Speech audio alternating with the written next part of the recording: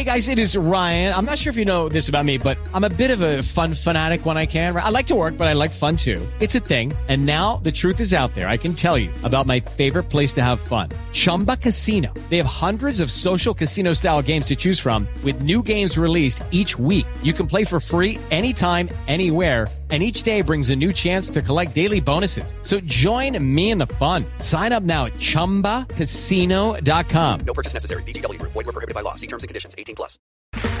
Okay, round two. Name something that's not boring. A laundry? Ooh, a book club. Computer solitaire, huh? Ah, sorry. We were looking for Chumba Casino. That's right. ChumbaCasino.com has over 100 casino-style games. Join today and play for free for your chance to redeem some serious prizes. ChumbaCasino.com. No purchase necessary. Void where prohibited by law. 18+. Terms and conditions apply. See website for details. With Lucky Land Slots, you can get lucky just about anywhere. Dearly beloved, we are gathered here today to... Has anyone seen the bride and groom? Sorry, we're here. We were getting lucky in the limo and we lost track of time. No, Lucky Land Casino, with cash prizes that add up quicker than a guest registry. In that case, I pronounce you lucky. Play for free at LuckyLandSlots.com. Daily bonuses are waiting. No purchase necessary. Void where prohibited by law. 18+. Terms and conditions apply. See website for details. Monday night, Woeful.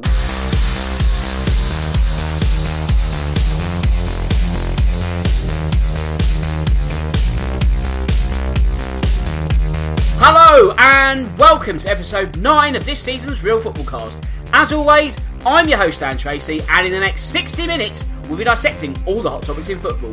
As per usual, we'll be discussing what has been going on in the Premier League over the past few days, while in addition to that, there are also some off-pitch activities that have caught our eye and they'll be getting our attention in the next hour. I'm going with my tried and tested two up top this week, and once again it's a full strength lineup, which means first up and leading the line is Cole. Cole, how are things with you, my friend? Yeah, really good, Dan. Glad to get another good chat week of football around us, so I think we've got a good one coming up. Yes, I think we have. And also joining us, of course, is Drew. He's from across the pond, and once again, he's on board. So, Drew, it's always a pleasure. How are things with you, my friend? Fantastic, doing much better than Manchester United and Arsenal fans after that game yesterday. Yeah, we'll come on to that in just a minute, actually. Jeez, I mean, credit to anyone who actually watched all 90 minutes, because that weren't really befitting of two clubs of such magnitude. But anyway, we'll get into that point shortly. So, before we do, I'll do the social media bits first. If you want to get in touch with me, you can. That's on Twitter, @StanTracy1983. And also, the podcast has its own account, which is Real Football Pod. So any questions, comments, if you want to follow me at Real Football Pod, please get involved. You can find me via iTunes by searching for Real Football Cast. And if you use that platform, then don't forget to subscribe so you don't miss a single episode. And if you like it, please leave a review. And if you're not a fan of all things Apple, you can find me on SoundCloud and Acast. While the easiest way to find all the links is at realfootballcast.com. As you should know by now, the Real Football Cast is sponsored by Loserpool. And what is Loserpool, I hear you ask? It's the company behind the game Last Man Standing, one which is free to enter, and the prize pool once again stands at £1,000. If this has grabbed your interest, then be sure to visit loserpool.com and create an account. The odds of winning are great, but even better if you sign up. Right then, it's time to go live. And where should we go first? Let's go to Old Trafford and the scene of Monday Night Football, which you could argue was the scene of crimes against football. Cole, a really tough watch, but did you think it was the right result in the end? Yeah, you're dead right there, Dan. A real tough watch given the two sides and the calibre and the sort of games we're used to between those over the past few Premier League seasons. I did, in truth, I did think it was a fair result by the end because I think, both teams kind of, they created an even amount of chances, I would say. They both had little spells in the game where they seemed to be slightly on top of one another. But overall, if you was one of those, if you're supporting Arsenal or you're a Man United supporter, I think that kind of performance in that game really kind of showed you the type of season that you're going to have ahead. And I do believe that possibly, that kind of showed both of those sides last night that they could both struggle to make the top four this season because the football was turgid. I'd have to say, neither side seem to create anything or have players that kind of get you off your seat massively. Again, another performance where Pepe struggles, and obviously, that's going to be a concern for Arsenal. Another performance where I asked the question, what is Jesse Lingard? Good question. Because I just don't understand I don't know the how answer. this guy is a player at a club like Man United and getting in the England squad regularly, because I don't see what the guy brings to the table. I really don't. And I just think a real mixed bag for both sides. And I think that just is going to reflect what they're like all season long, to be honest. But yeah, it's not so much a Super Monday, to be honest, was it? No, not at all. So Drew, in terms of Arsenal, you had Aubameyang, who is in form, and Pepe, who's not really looking anything near that 72 million that the Gunners spent for him in the summer. What did you make of Unai Emery's setup in terms of attack? Because, defenders, there are some coming back, but you couldn't really risk all three returnees being thrown into the mix at Old Trafford. So if you look at it from an attacking point of view, was he bold enough? Well, he was smart enough to include Aubameyang because he is carrying that team. I wouldn't be surprised if Aubameyang has scoliosis by the end of this season. Wow. With just... He has the entire team. He has the entire side of North London, the red side of North London, on his back. And you saw it in this game. In terms of Pepe, I don't know what is happening with him. I expected him to be doing much better this season. And, of course, you can make the argument of, he needs time to adjust and all of these things. But he just seems too one-dimensional, as if he was able to, he was able to succeed in the French league because he was good enough, but now that he's coming to, and I mean no disrespect when I say this, but a more proper league, he can't really cut the mustard. And, every week we kind of see this. He's not scoring. I mean, his only goal this year is a penalty. And he's not even the penalty taker. He was gifted that by Aubameyang. And so I think for Unai Emery, in terms of attack, what more can he really do? I guess he could put in Lacazette, but right now he's not fit, so that option's kind of out the window. And so I think in attack, Emery's hands are kind of tied. And in terms of defense, I don't think he was crazy for putting three defensive midfielders, if that's how you want to say it. I know Granit Xhaka is not a great defensive midfielder, and Lucas Torreira is, I would say, more defensive than attacking, but you could also play him as a number 8. So, I think he understands that they are awful on the road. He didn't want to go in there and lose another road game, which would, of course, infuriate fans even more. So I think he was very, very pragmatic, and that's why you see a draw coming out of this. Neither team is that talented. Neither team do you look at them and say, wow, those are superstars. Carl mentioned Jesse Lingard, a great example. A lot of guys on both sides here are pretty pedestrian. A lot of guys here, you would not think they are the class of the league. And so when it comes to Unai Emery, that he's kind of picking from what he has. I know he's considered a tactical genius at his previous jobs, but when you simply don't have the players, it kind of doesn't matter what your tactics are. If they can't execute them, if they just don't have the talent, there's nothing you can do. Absolutely. Cole, when we look at the players that were on offer last night, I think if we were being generous, you could say there were 3 world-class players. Let's say Pogba, De Gea, Aubameyang. Now, you could also look at those teams that played last night and say there are bright futures ahead for some players. At the same time, there's a lot of work to be done at both Manchester United and Arsenal. Yeah, I think both sides are lacking, a real decent spine about them that they can then build around. I think, United, they obviously put a couple of pieces in. You've got De Gea, a great goalkeeper. They spent big on Maguire in the summer, who they'll look to be a long-term centre-half leader for them. You've got Pogba in midfield. I think one of their problems is the striking department. Is Rashford a striker or is he a winger? I think the jury's out there, because is he prolific enough to be a real class Premier League striker that's going to score goals that win you a title, or does he just frit in and out throughout the season? Little hot spells where he'll get a run of 3 games and 3 goals, but then 4 games without anything. Martial was the same. And I think that's where those teams are kind of suffering right now. You know, United need someone else alongside Maguire. They possibly need more in midfield. And then I think they really need to look at getting themselves kind of a 25, 30 goal a season striker that they know they can rely on week in, week out.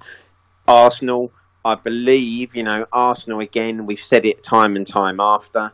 Going forward, you've no fears for them. It's going to be at the back. And I think, maybe, they're lacking, two real centre-halves and then possibly a leader in the middle of the pitch that could kind of sort them out. One question I would ask you guys is, obviously, when we look at someone like Pepe, would Arsenal have been better off if they were going to spend that money going for Zaha? You'd think so, wouldn't you? Premier League player. He knows what he's getting into. You know the type of player. Did they just not want to budge on the Palace asking fee? But when you look at what they've spent to what they seem to have right now, then you surely got to argue that, well, Zaha would have been worth that money as well, wouldn't he? And given them a better probably return than what they're seeing at the moment with Pepe. I would certainly agree with that. I honestly don't think so. No? No. I would disagree. Only because Zaha's 26, right? He should be right on the cusp of his prime. And he just simply has never put together a really successful season. He has all the talent in the world. But I'm pretty sure, I'm trying to find it on Transfer Market right now. I'm pretty sure last year was his most prolific season statistically. And he only had 10 goals. I'm pretty sure is what it is. I'm trying to find it. And 10 assists, which, if you're going to be a talisman, and I know Crystal Palace, they have to play tough games. They don't always have a lot of the ball. I get that. But to me, if you're going to be a talisman, if you're going to be a leader, if you're going to be the go-to guy, to me, 10 goals, 10 assists is simply not enough. And so that's why I actually don't know. I think Zaha should be so much better of a player than he has shown. I mean, we saw when he went to Manchester United, he couldn't really hack it. And then going back to Crystal Palace, he's been good. He's been solid. But to me, he hasn't had a breakout season. He hasn't been a player that is going to be like Aubameyang, who's going to, drag your team to the finish line when needed. And so for that reason, I actually wouldn't say that he would have been a better pick. I think with Zaha, I think that move to Man United was too early. And I think he would accept that himself. It didn't really work out for him. He's gone back to Palace, and you are right in the sense that his metrics don't really sort of stack up as a big name, sort of top caliber player. However, you could sort of then flip that on its side and said, if he got a move to a big club, which could have happened in the summer, would better players around him make him better and then lift him to that level? Which is a question we can't actually answer because he didn't make that move. So I think there's sort of a case for both arguments. I think Drew certainly make a great case for against, but I think we won't really know the answers until Zaha actually cuts the apron strings of Crystal Palace, or Crystal Palace are prepared to let him go, which they don't really want to do, and then we can really get. The one problem he has at Palace, doesn't he, is that he's their man, and basically most teams just double up on him because you kind of feel, well, stop Zaha, you stop Palace at the moment. So I would be interested to see Zaha put in a good side, like if he joined the Spurs, Arsenal, or one of those sorts of teams, how he performs. There's jury still out massively, and like Dan, I think, as you say, I think that Man United move came too early in his career. He wasn't ready, didn't have the right mentality for that then. Now I'd be interested to see how he could get on, but as you say, there's arguments on both sides, but I think if you look at it right now, for this current season, Arsenal, may be sitting there thinking, oh, actually, I don't know. Pepe could be a great long-term prospect, though. That is the thing. He's got age on his side, so I think we just have to wait and see. But I think he needs something to happen for him pretty quickly, doesn't he? Yes, he does. I mean, yesterday, this is quite a damning stat. He gave the ball away 17 times, and you just think, well, what is he actually like? He's almost trying a bit too hard to impress, and he's trying to do too many things, and nothing's coming off. And there is time, but we're 7 games in now. That kind of excuse of bedding in is sort of losing its lustre, shall we say? And it's like you can't keep using that excuse. So it'd be interesting to see if he starts against Bournemouth at the weekend and if he actually can do something positive. But if we go back to the game itself, Drew, there was more contention in regard to VAR last night. We arguably saw the best and the worst of it, though, because the best was the incorrect offside call, and it was quite incorrect by a distance. overturned, although that came with its own controversy, which we'll get to in a minute. And the worst was the Kolasinac handball, which you'd think, well, hang on, if that's VAR and that's its job, how on earth has it not missed that? Are we getting to the point where literally VAR is just going to be for offside calls, and that's where we are now? It almost seems like it. I mean, we've talked about it on the show every week, and at some point it's just like, there's no way to predict what VAR is going to get right or wrong next. And when it comes to this game, I mean, I think what I think is a bigger call is the not offside and the goals given to Aubameyang. And the reason I say that is because a handball in the box, called or not called, we've seen that, right? Laporte's goal was Laporte's handball was taken away, Manchester City against Spurs. But then I believe it was the next weekend, a ball went off of I think it was Fabian Schär with Newcastle. I think it came off his hand, but yet VAR didn't overrule it. So when it comes to handball and the new rule of the silhouette, it really is just kind of a toss-up. You have no idea. I mean, I don't know if this is the case, but I'm wondering if sports books have like bets. I don't know if they can do this quick enough, but like when a VAR call is getting reviewed, if they can set up a bet, like will they overturn this or not? I feel like people would really gamble on that a lot because essentially you have no idea. Blimey, yeah. I mean, they do that in tennis, don't they? Not actually the bookmakers themselves, but with a referee's umpire call, there's people employed remotely to feed back who's won the point because there's a delay. So whether there's scope for that, you never know. Betting people, they'll probably find a way to do that depending on the length of the delay. But yeah, I mean, it's just frustrating, isn't it? Because we are literally at the point of, well, what is the purpose of VAR? Everything we've asked for, we thought we were getting, we seem to be even further away now, don't we, Carl?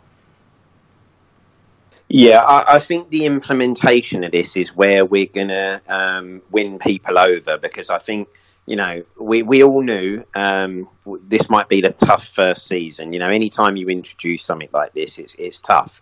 A lot of people are against it. And to be honest, Dan, me and you are people who are always for it. But to be honest, I think even with what's gone on lately, the likes of ourselves are sitting there thinking, well, do you know what? If this is what's going to happen every game, then actually maybe we are better off without it and going back to how it used to be. There is a place here for VAR. I think we really need to nail down what we're looking at, what decisions are going to be given, what we're going to get involved with. Is it purely just clear and obvious? Because we're seeing some decisions where, let's say when players are offside by an eyelash, it's kind of like, those are the decisions we really want to see VAR being brought in for? Because if you can't really tell exactly when the player's offside because you can't pinpoint the moment the ball's actually left the foot, then when it's that close, do we not get VAR involved in those and we go with the on-pitch decision? We do want the clear and obvious. And last night, one of the things, VAR came into its own last night for the goal, because as we saw, the linesman was clearly wrong, and not just wrong. Aubameyang was at least a couple of yards onside. So that was brilliant. When VAR works like that, we're all going to sit there and go, yeah, brilliant. That would have been disallowed most of the time, but we've got this technology. It allowed us to see there was a clear mistake. But then when you take the next example where it hits the ball, I don't believe they're actually looking at those, are they? Unless it's going in on goal, I don't believe they're actually looking at decisions where a ball hits a defender's hand. And again, that brings a frustration, because if you're going to look at it for a striker hitting his hand, there should be, well, we need to look in case the ball hits a defender's arm as well. So I think the clearing up of how this is going to work is going to be the real key to the success going forward of VAR. Also, Carl, staying with you, there was a little bit of contention regarding the goal because Man United were under the belief that the whistle had been blown. And when we go back to Crystal Palace versus Aston Villa, the whistle was blown and that legitimate goal for Villa was disallowed. So was there anything in that, or was it a whistle from somewhere else? Because I don't think the referee did really put the whistle to the mouth and sort of stop play. But then I think also at the same time the linesman's flag was far too early, wasn't it? So not really, not perfect there, was it? No, I think, like as you say, I think the real thing we'd need to know there is if the referee had blown. Because I would then say, if the referee has blown his whistle before Aubameyang puts that in the net, then I should, in my view, the goal shouldn't stand, because you will rightly say, well, the United players have stopped. They've heard the whistle. They're now not, maybe not as intently going for the ball as they would do if they hadn't heard a whistle. So I think, that would be a real interesting thing to know, wouldn't it? Had the referee blown his whistle? Because for me, if he had blown the whistle already for the offside, then I don't believe you should give that goal, because you can then say, well, were the United players really still trying to close Aubameyang down on the ball? Now, when we look at the replay for that goal, for me, I still think they're going for him, even if the whistle has been blown. At the point where he chips it over De Gea into the net, I think you could say both defenders were still going for him, like they felt, the game was ongoing. So, but I do see, as you say, if he has blown, then if you're a United player and you've heard a whistle, you'd have a right to feel aggrieved, because whether it's the wrong decision or not, you've stopped play, and that will be key. And as you say, the linesman sticks his flag up way too early. The referee should maybe let it go for a minute or so just to see. But a real contentious goal, that's for sure. But at the end of the day, in the overall game, I think it was probably fair. Yeah, I think you're right. At the same time, Drew, if we look outside the sort of the game itself and the ramifications of the result, we've got Liverpool, Manchester City. The cream is rising to the top now, that's quite apparent. This whole notion of Big Six has become more and more absorbed, and now we really have got a case where you could say at the moment, half a dozen teams could be third or fourth this season. Yeah, absolutely. Honestly, I think it's more surprising if Manchester United, Arsenal, or Chelsea finish in the top four than it would be if Leicester finished in the top four. That's how far I think, especially United and Arsenal, have fallen. And I know Chelsea's in their rebuilding phase and all that. But these two teams, and you see it in this game, but even if you go back a few weeks ago, Manchester United was a man up at Southampton and couldn't win the game. And to me, that's a sign of an average team. And that's exactly what they are. And Arsenal the same. You see it in this game. And so when you look at it and you say that, the big two, that's 100% true, because even Spurs are not going to challenge for the title. Absolutely not. And so those four, Spurs, Chelsea, Arsenal, Manchester United, they really are in kind of their own class. And then you could say that there's teams creeping up to them, whether it's Leicester. I don't necessarily think West Ham is there. I think they're just playing a little bit better than what they are right now. But yeah, those top two are going to run away with it. It doesn't seem as if anyone's going to catch them this year or next year. And everyone else is just kind of battling for third and fourth. And I think that's going to be as intriguing of a fight towards the end of the year as it would be between Manchester City and Liverpool, or as it might be for the relegation zone. I think you're absolutely right, Drew. I mean, usually, Carl, we look at the Big Six over the past few years, and it's been sort of like an even 3-3 split, where you sort of take three of those six who are sort of gunning for the title, and the other ones are sort of fighting over one remaining Champions League place. Now that gap has sort of widened between 2 and 4, but also, is it a case that Manchester United, Arsenal, Chelsea, Tottenham, have they all regressed in quality, or are we doing a disservice to the likes of Leicester, West Ham, Bournemouth? Have they improved and are now starting to sort of meet in the middle somewhere? Yeah, I would say there's a bit of both there, isn't there? I think, if you asked most of those teams in the top four, I mean, if you ask us as Spurs fans, we'd probably say to you we've regressed slightly. And one of the reasons there is when we were strong, we weren't bringing in players that could fight the players in the first 11. And you probably would say the same for United, for Chelsea, and then obviously, this year Arsenal. There's always had concerns. I would also say there's a mixture of the other side of things, where if you look at Leicester, they've gradually been adding, after that title-winning season, they lost Mahrez, they had a change around, they kept a few key players, and they've gradually added some real quality to there. And now they're starting to look a really strong side again. And I think it's a mixture of both, isn't it? Some teams have regressed. Some teams have improved with the money that the teams get in the Premier League now. It's allowed people like Leicester to actually spend a bit more and actually compete with the big boys. It's not this kind of like one-way fight that the top two get the most money and the rest are fighting for scraps. So I think there's a mixture of both in there. If we look at our league table at the moment, I actually feel you've got 4 mini tables that you could split the league into 4 and say, well, there are 4 almost mini mini little league tables in there. We've got the top two. They're well ahead of anyone else right now. That is the only fight those two have to worry about now is each other, and they'll need to match one another throughout the season. Then you have the second mini league, which is the top four, and there are about 6 sides you could say are fighting for that. You'll have your, say, 8th to 12th, and then below that you're going to have your relegation battle. And I think the relegation battle is going to be between, probably one of the best relegation battles we'll have in a long while at the moment. So it's a real interesting league at the moment. You still have the brilliant thing with the Premier League that any of those teams can beat anyone in there. This is the brilliant thing. We're looking at Watford at the moment as a side that look in real trouble.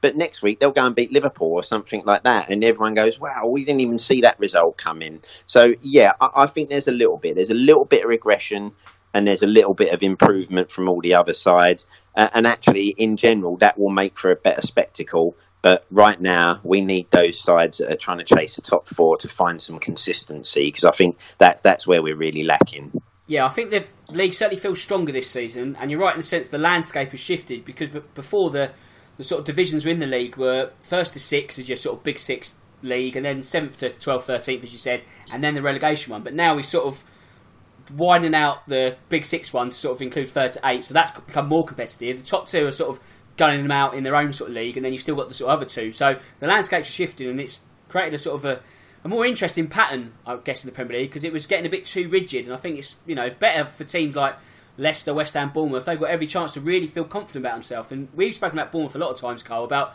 what are they actually planning for. This could finally be the season they come good. We'll get to them in a minute, but let's go back to Leicester, Drew. And I guess we really should be giving them credit to their start of the season. 1 defeat in the first 7. They put 5 past the hapless Newcastle on Sunday. It looks like they are going to be a real contender this season, don't they? Yeah, absolutely. I think Leicester are legit contenders for the top 4. Not just the top 6, the top 4. I think that should absolutely be their goal. It should be the Champions League, not just Europe.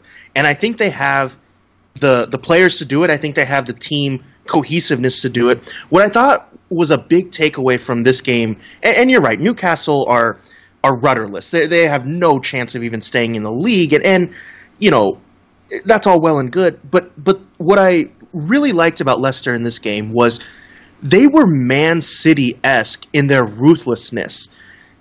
At the end of the game, they were still going for goal. They were still going to score as many as they can. And not many teams have the talent to do it, let alone that mentality and that ruthlessness. And so I think that's a big takeaway from Leicester here.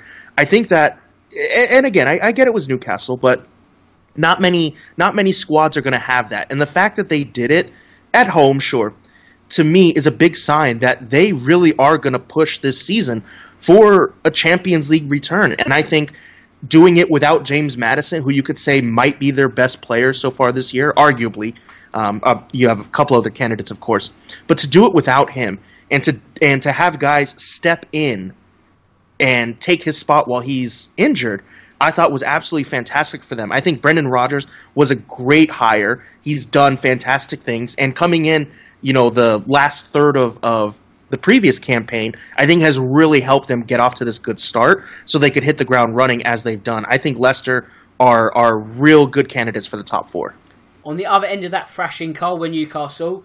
How concerned will Steve Bruce be at the way his team folded at the King Power? Now, admittedly, they went down to 10 men, so the job was always going to be even more difficult than it was going to be at the start of the game, but that's not the kind of display he'll want to be witnessing come full time.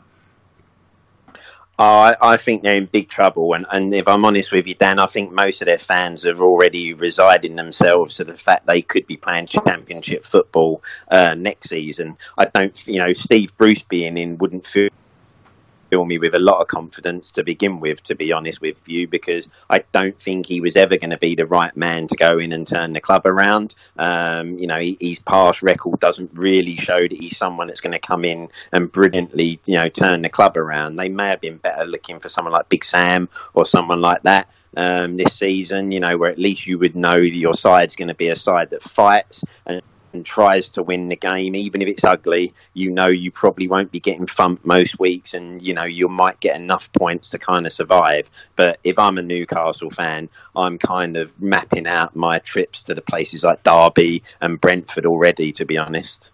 Yep, I wouldn't blame you either if you're a Newcastle fan, to be honest, because it's looking pretty bleak. And Drew, Brendan Rodgers, he takes Leicester to a familiar haunt on Saturday, one that sees the Foxes go to Liverpool. Could you see them being the first club to take points off of Jurgen Klopp's men this season? That is a really big ask for them. Could they do it? I mean, of course, right? Anything can happen in one game. But I still find it hard to believe that they're going to be able to go into Anfield and take points off them. I mean, a draw is definitely way more likely than a Leicester win, that's for sure. But I think it's too tall of an order right now, especially you see Liverpool, and I know they got lucky this past weekend against Sheffield United, but Liverpool are the class of the league. Even when they don't have their forwards really firing on all cylinders, they still win games. And so for Leicester, I think that's going to be a pretty tough challenge to overcome. But again, if they're going to get points, it's a draw. It's definitely not a Leicester win at Anfield. Okay, right, that brings up the first half. Don't go anywhere, because we've got a lot more to talk through on the other side. And we'll be back very, very soon. Your accumulator letting you down again. You've cashed out early, and you just can't win. Prehistoric football coupons? Nah. Have a think about it. Why not play a new way? At Loserpool, pick a loser and win £1,000 in a last man standing tournament. Be a loser and win at Loserpool. Enter for free now. Visit loserpool.com. Right, welcome back. Now, on the other side of this break, you would have heard the Loserpool ad, and now it's time to play Last Man Standing. So, Cole, Drew and I, we're going to be picking our weekly losers each week, going to formulate into a bit of a league table, check our progress, so on and so forth. So, if you're looking to play the game itself, I'll explain quickly that you pick a team that you think are going to lose in that week. A draw's not good enough, a lose. And if they do lose, you go into the next week. So the following week, you get to play again. However, you can't use that same team that you've just picked to lose. So let's say you pick Newcastle to lose this weekend at home to Manchester United.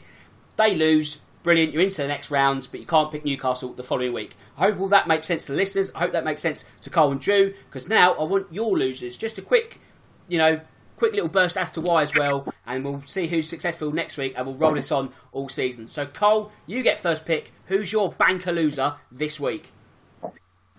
For me, Dan, I'm going to go for Leicester. Although they're having a great season, I just think Liverpool at home are too strong, and therefore I'm going to knock one of my big gun sides out of the way early. Tactical. I like that a lot. And Drew, what about yourself, mate? That's a pretty bold pick, Carl. I see where you're going with it, but ooh, man, I don't know if I'd have that confidence. I want to go with Newcastle just for fun because of how bad they are, but then again, I don't trust Manchester United, so I'm going to leave that one out for a more guaranteed week. I'm going to go with Wolves traveling to the Etihad. I think there's absolutely no way they compete with Manchester City this weekend. I know Wolves just won their first game, and congratulations to them, but I don't think there's any way, especially having to play Europa League Thursday, that they go to the Etihad and win. Absolutely not. Good pick. Okay, quite a difficult week this week, actually. There's not many bankers. I was going to go with Bournemouth, but I think Arsenal playing in the Europa League might hamper the Gunners' chances. I'm going to go with Chelsea to win away at Southampton. I'm going to go with that. So Southampton are going to be my losers. I just think Southampton, they're solid, but they just don't really have enough goals in their team for me. And I think Chelsea now starting to find their stride and their league position looking a little bit sort of more better, shall we say. So yeah, I'm going to go for Chelsea to win. So it's obviously that's Southampton to lose. So just to recap, our banker losers this week. Cole's gone for Leicester to lose at Liverpool. Drew's gone for Wolves to lose at Manchester City. I've gone for Southampton to lose at home to Chelsea. And we'll see how we get on next week and see who gets let's say 3 points for the win, and we'll sort of roll up at the league table from there. Right, that's the bills paid for this week. Let's get back to football business. And where should we go now? Carl, let's go to Sheffield United. And they nearly were the first team to take points off Liverpool this season. In what was, let's say, not a good day for goalkeepers, Dean Henderson would have wanted the ground to swallow him up after that howler. Yeah, having played in goal myself, Dan, most of my early career, I've kind of been there, done that and got the T-shirt. And that he would no doubt have been kept awake by that goal over the course of the next few days. It's obviously live on telly as well, so obviously the amount of people that have seen it, and it's just one of them, isn't it? When you're a goalkeeper, you don't get away with dropping a clanger because it normally results in a goal. Strikers are lucky, they can miss free sitters and no one kind of remembers it come the end of the day, but the goalkeeper, you drop one like that and you cost your team the game. It was unfortunate, wasn't it? Because United, they really put on a good display, and I think they would have gone into that kind of feeling it. It might have been a free hit as such. No one's expecting you to get a result, but they played really well, and that will be encouraging for them for the rest of the season, because if they can play like that against most teams, then obviously they'll probably get enough points, especially at home, to make them safe for the season. Let's not forget, Liverpool, even though they weren't firing, they did still create a fair few chances. On another day, Mane gets a couple, Salah probably nets a couple, and that result could have been flipped and it could have been a 4 or 5-0 win in the end. But I think the performance is really encouraging if you're Sheffield United, and actually good to once hear a manager come out and kind of, have a little bit of honesty. We saw in our game, didn't we, that, Poch takes the blame for the goalkeeping error. Well, there was nothing coming, there was no sympathy coming the goalkeeper's way after that game. The manager put it out there quite clearly, if you want to play with the big boys, then you've got to be better than that. And from what we know, I think the same thing happened last season, and the goalkeeper responded really well, because I think they then went on a run of like six clean sheets or something like that. So I think he knows his goalkeeper, and I think he knows that might be what he needs to get him back on track. So yeah, really pleased for Sheffield United, because they could have come away with a result there. And Drew, obviously, like Carl says, United gave a good account of themselves, and once again their tactics seemed to be squeezing all that space in the middle, trying to make your opponents play out wide. It nearly worked, bar that goalkeeper howler. It could have been a draw, couldn't it? Obviously things still could have happened thereafter. But it's fair to say that Chris Wilder has got a well-drilled outfit at Bramall Lane. Yeah, absolutely. And, the thing about it is his tactics this year, I think a lot of people are going to copy him. I'm not saying he's starting a revolution or anything, but the way he plays with the center backs overlapping in that 3 and some different things they do are pretty impressive, and it has worked out for them. So, yeah, in this game, Sheffield United were absolutely fantastic defensively. They weren't parking the bus. They conceded possession, of course, but they definitely were giving it a go. They weren't going to say, all right, guys, yeah, we're expected to lose. Let's just suffer through these 90 minutes and take our lumps. They were out there to win. Again, conceded possession, probably intelligently doing so. But I think Chris Wilder has done a fantastic job there, right? Sheffield has impressed in a few different games this season. So it's not as if just this game kind of came out of nowhere and he finally got his tactics right or anything. He's done a fantastic job with them. And of the 3 promoted teams, they probably look like the one that has the best chance of surviving after watching them play against the different opponents they have. Yeah, I think that's a very fair shout on the evidence of the first 7 weeks. And Carl, when we talk about not a good day for goalkeepers, the same can be said for Hugo Lloris. Now, we know that he's one that can create a, how should we put this, an increased heart rate at times. Usually it's just a small panic, ball goes across the 6-yard box and you think, oh. Unfortunately, that was not the case on Saturday. What a howler from the French international. Yeah, he's always susceptible to one of those, isn't he, the Reece? I think when we look at our goalkeeper, the second half kind of shows you what you can get with Lloris on the flip side. The guy for a shot stopper, he is an amazing shot stopper, Lloris. He one of the best in the world. There's no doubt about it. Unfortunately, it's his distribution that I think really stops him being within the top 1 or 2 in, world-class goalkeepers, because that is the side of his game that lets him down. We've seen it, as we say, Dan, many a week he's kind of played a ball across the box where you go, oh my God, it just got to where it wanted to be. And he was always going to get caught out at some point. Our only, if you like, hoping it is that he might have learnt a lesson from doing that this weekend and maybe a little bit more, aware of what's going on when the next time he gets put in a situation like that.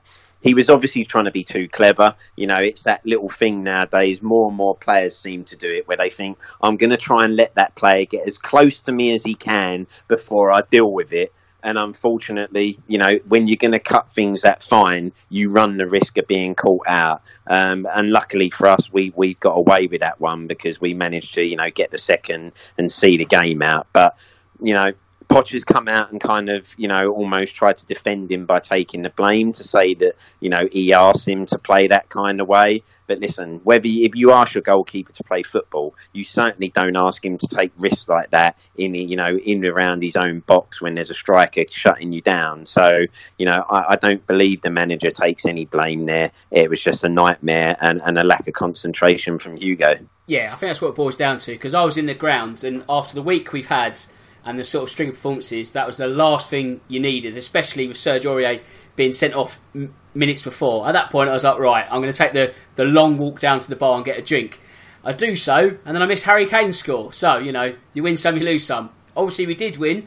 And Drew, Tottenham had to play for almost an hour with 10 men after Serge Aurier was sent off. So after the week the club had, was that second half grit and determination exactly what they needed? Yeah, absolutely. Spurs, to me, I know both of you are Spurs supporters, and I think this extends to not just the both of you, but all Spurs supporters. I think this season is your test from God of whether you can enter the pearly gates, because of the amount of ridiculousness and unpredictability that Spurs descend upon you week after week. I did not expect Spurs, kind of like how you just said, I expected them to crumble.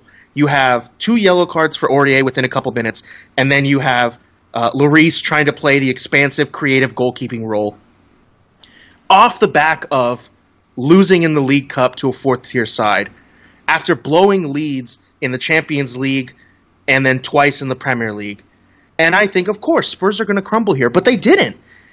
Harry Kane, like you mentioned, scores a goal, and then playing 10 men down for an entire second half, they bucked up and said, we're not going to let this one slip away.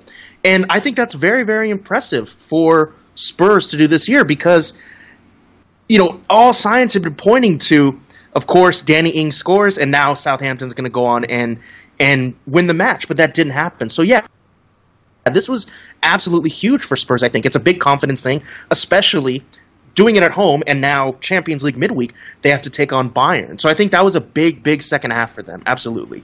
Cole, could this be the line in the sand moment for Spurs now? I mean, yes, there is that huge embarrassment of going out of the League Cup to Colchester. It's clear to see that they haven't dwelled on it. The chances of silverware look remote, shall we say, because I don't think we're going to win the Premier League, and we're now relying on we're going one better in the Champions League or winning the FA Cup. That said, the season is still more than salvageable at this point, isn't it? Yeah, I think, like as you say, Dan, the good thing that comes out of Saturday is the fact that having a fight so long with just 10 men, that will help build the team morale and team spirit. And that's been one of the things that obviously over the last few weeks has really kind of been drilled down to, as to actually this squad doesn't seem together anymore. And actually when there's a fight, this team doesn't look like it has it about it to get through a fight together. So it's the first time they've really had to face what we call real adversity in a game, and they've come through it. And, I think that will kind of just help, get everyone together, a little bit of spirit and team spirit there. So I think that's good. As you say, the season's really early. If everything can sort itself out and players can get their heads in the right place, the season, could still be a good season for Spurs. If we finish top 4, if we was to have a good FA Cup run and possibly win it, get through the group stage of the Champions League and maybe get to the quarters or something like that, then I think you can sit there and go, well, we'd still class that as a good season where we can hopefully again build. it's the one thing we always say after a good season is hopefully we can build on that season. Unfortunately, we never seem to really build on it the way we need to push on. But the season is salvageable. That result, I think, will help create some team spirit and get morale going. All we need to hope for now is that there isn't a drubbing coming our way tonight against Bayern Munich, because all of a sudden, if you was to really take a hammering and an embarrassing performance, it could put things back to zero. But I'd like to think at our ground that won't happen. And, even if we was to lose 2-1, something like that, everyone's spirits are still high. We just need to make sure that when we play someone like Aurier, someone has a little word with him and says, listen, when you've just been booked, don't go and do anything stupid and give the referee an easy decision after that, because, we can't afford too many instances like that. No, we can't. I mean, there's an argument that the ball was out of play, but like you say, don't give the referee the chance to book you and you'll still be on the pitch. It's just common sense, really, isn't it? But Drew, as an outsider of a Spurs fan base, do you think Harry Kane is a more logical choice to be club captain? Because it seems to be a school of thought amongst social media at the moment that his comments and his actions are more inspiring than that of Hugo Lloris's. He always seems to be sort of, Lloris, a bit negative and a bit, I'm looking for my future elsewhere, or, I don't see myself staying at Tottenham forever. By extension, should the forward be given the armband instead for you? No, because Harry Kane is secretly an Arsenal supporter. Okay, right. No, honestly, and maybe this is an ignorant, opinion coming from across the pond, but I really don't put that much stock in who wears the armband. And the reason I say that is because within the group, you know who the real leader is, who the real captain is. And to me, the armband is kind of it's more of a glorified title of actually wearing it. Because you see captains get subbed off. And I mean, not goalkeeping captains, but you see captains get subbed off and they have to move the armband. And so, to me, it's not really that big of a deal. If Harry Kane is the leader, the actual leader, in the dressing room, on the field, during team talks, then I think the players know that. And I guess you could reward him, symbolically by giving him the armband. But I think that kind of more is a slap in the face to Lloris, a World Cup winner who's been at Spurs for quite a while now, helped get them to the Champions League final. Obviously, Harry Kane did as well. But I think if you do take it away from him, again, symbolically, I think it's more of a slap in the face to Lloris than it is a reward to Kane. So I don't really see that happening.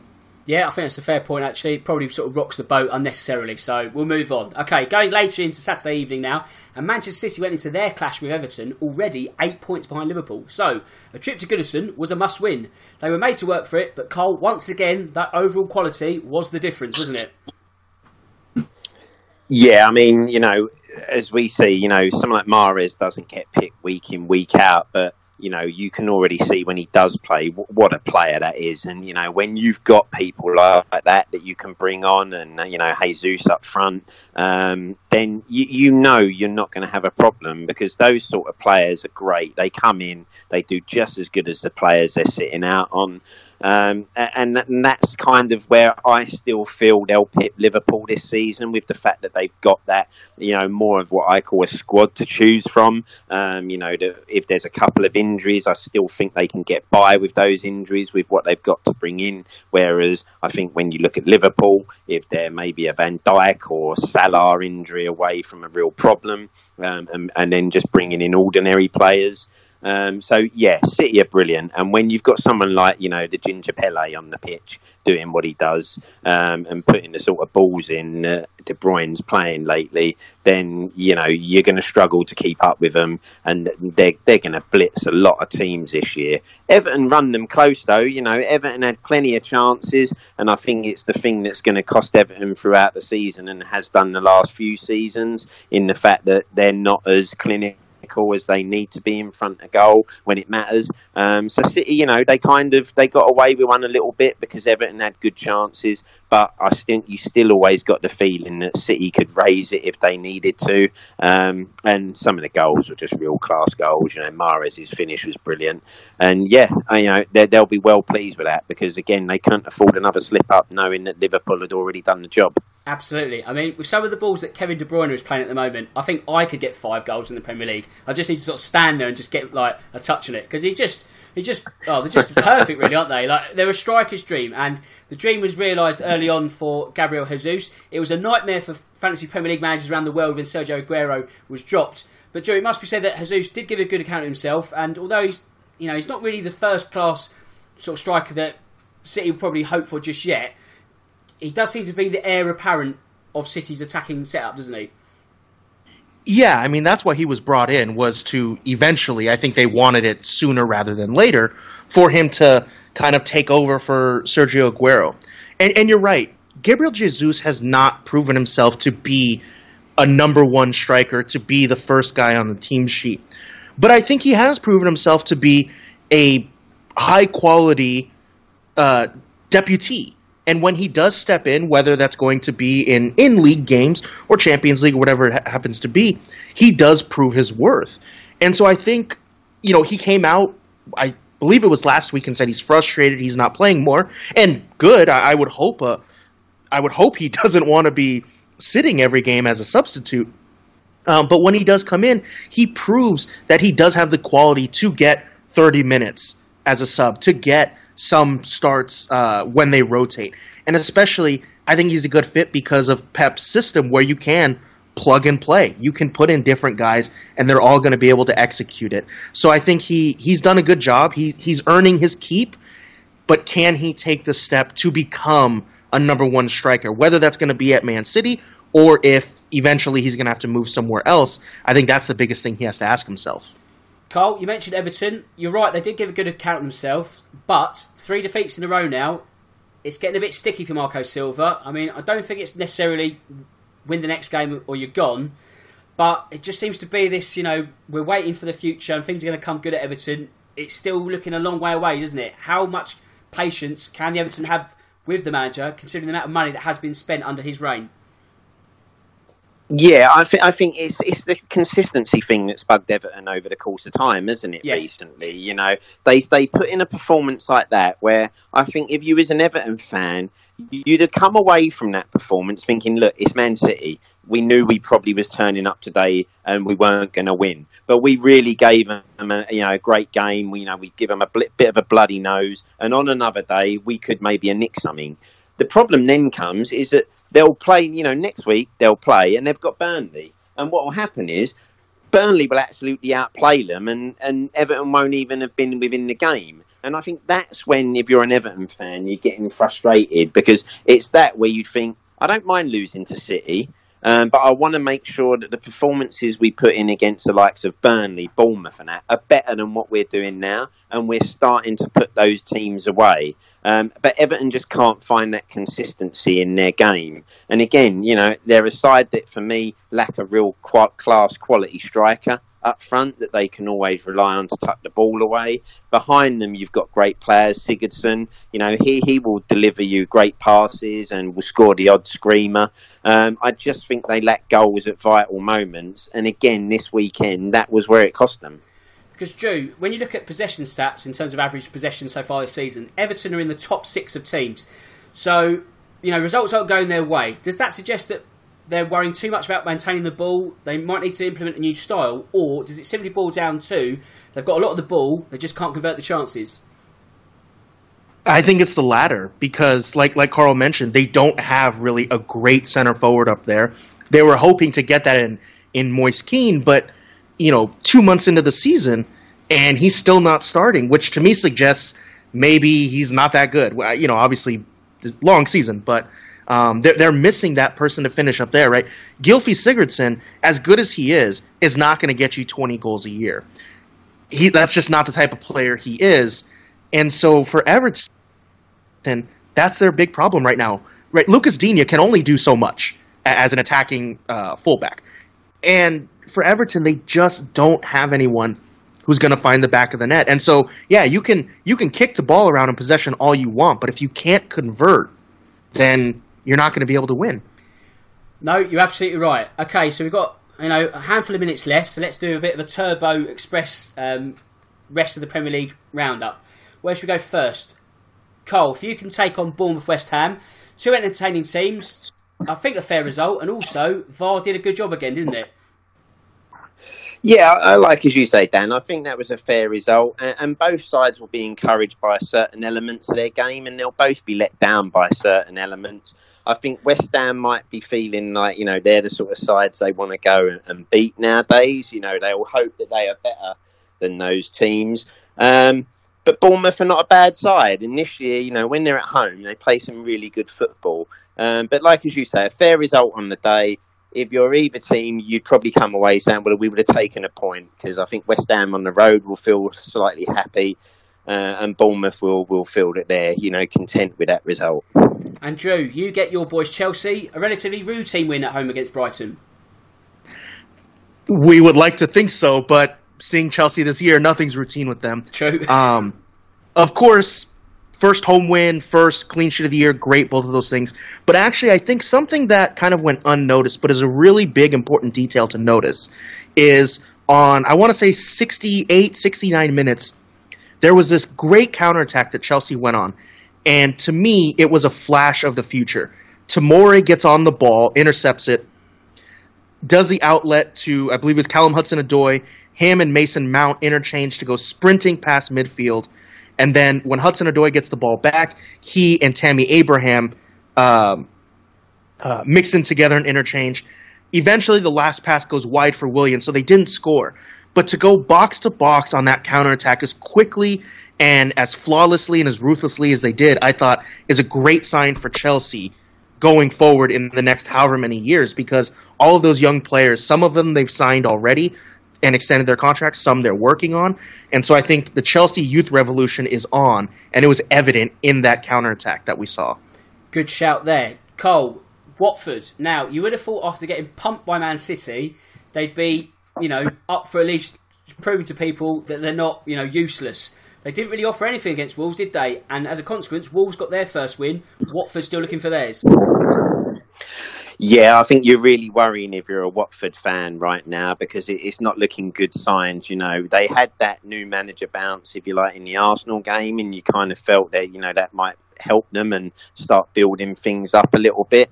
But since then, obviously, they've gone and been absolutely humiliated at City, offered nothing this weekend. I think the only thing you'll be thinking now is who's coming next in, because surely the new man can only have one more game before he's put through the revolver, and we see someone else. But Watford, I think, for me, Dan, are in big trouble. And a good result for Wolves, because that kind of gets them off and running. That will build a little bit of confidence, and it might be that they can start getting their season back on track now.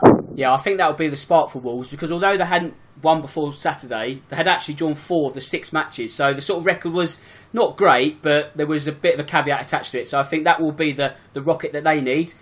Drew, question for you. Are Aston Villa the new Fulham? Geez, they just definitely might be. I mean, I will say the one thing that was pretty good from this game was for Aston Villa, and well, actually, I guess not just in this game, they have proven that they can score some goals. And so I think that may bail them out of some matches later on this year. But at home against Burnley, you can't give up the late one like they did to Chris Wood, which ended up making them share the points. So Aston Villa, I think they're going down a darker road than they envisioned, and they certainly might just turn into the new Fulham. Yeah, because I think at this same stage of 7 games, they've both got exactly the same points, and they spent about the same kind of money. So the harsh realities of just because you spent a lot doesn't necessarily get you success, and Villa are starting to learn that the hard way. You are right, though, that they are scoring goals, so they might have a little bit more in them, but defensive naivety is costing them. Against Burnley, evident of that, Arsenal as well. So the situation's not looking great, but there is sort of room for improvement and I guess room for slight optimism.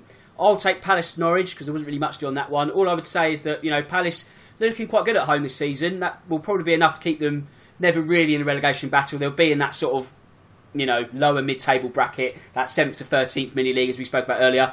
And we referenced Zaha earlier. It seems as if he's got rid of that summer sulk now, that he's actually sort of turning in those kind of performances. But, whether this actually leads to a move in the summer, who knows? But he seems to be showing the signs of life that he had at the end of last season. And that is a wrap for this week. I think we're just in within the sort of 60 minutes or so well done to all of us. I need to thank my guest for another sterling effort. Absolutely top chat this afternoon. So thanks ever so much, Carl. I hope you'll be joining me next time around. Cheers, Dan. Really enjoyed that and look forward to next time, mate. Cheers, buddy. And of course, Drew, open invite to you. I hope you'll be joining us also.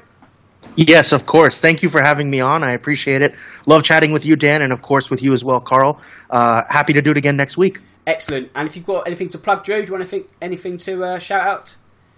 Yeah, sure. Why not? You guys can send me free money. I'll take that, whatever it happens to be. Message me for my address. Don't want to put that publicly. But yeah, come on over. Check out my show, On the Counter.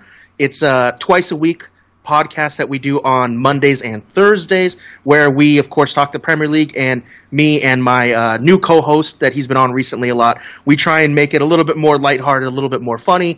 We tell some different stories. So come on over, check it out. iTunes, Spotify, Google Play, all of that great stuff. On the Counter with Drew Pells. Top man, Drew. Right, with that said, it just leaves me to say that my name's Dan Tracy. This is the Real Football Cast in association with Loserpool. And until next time, goodbye.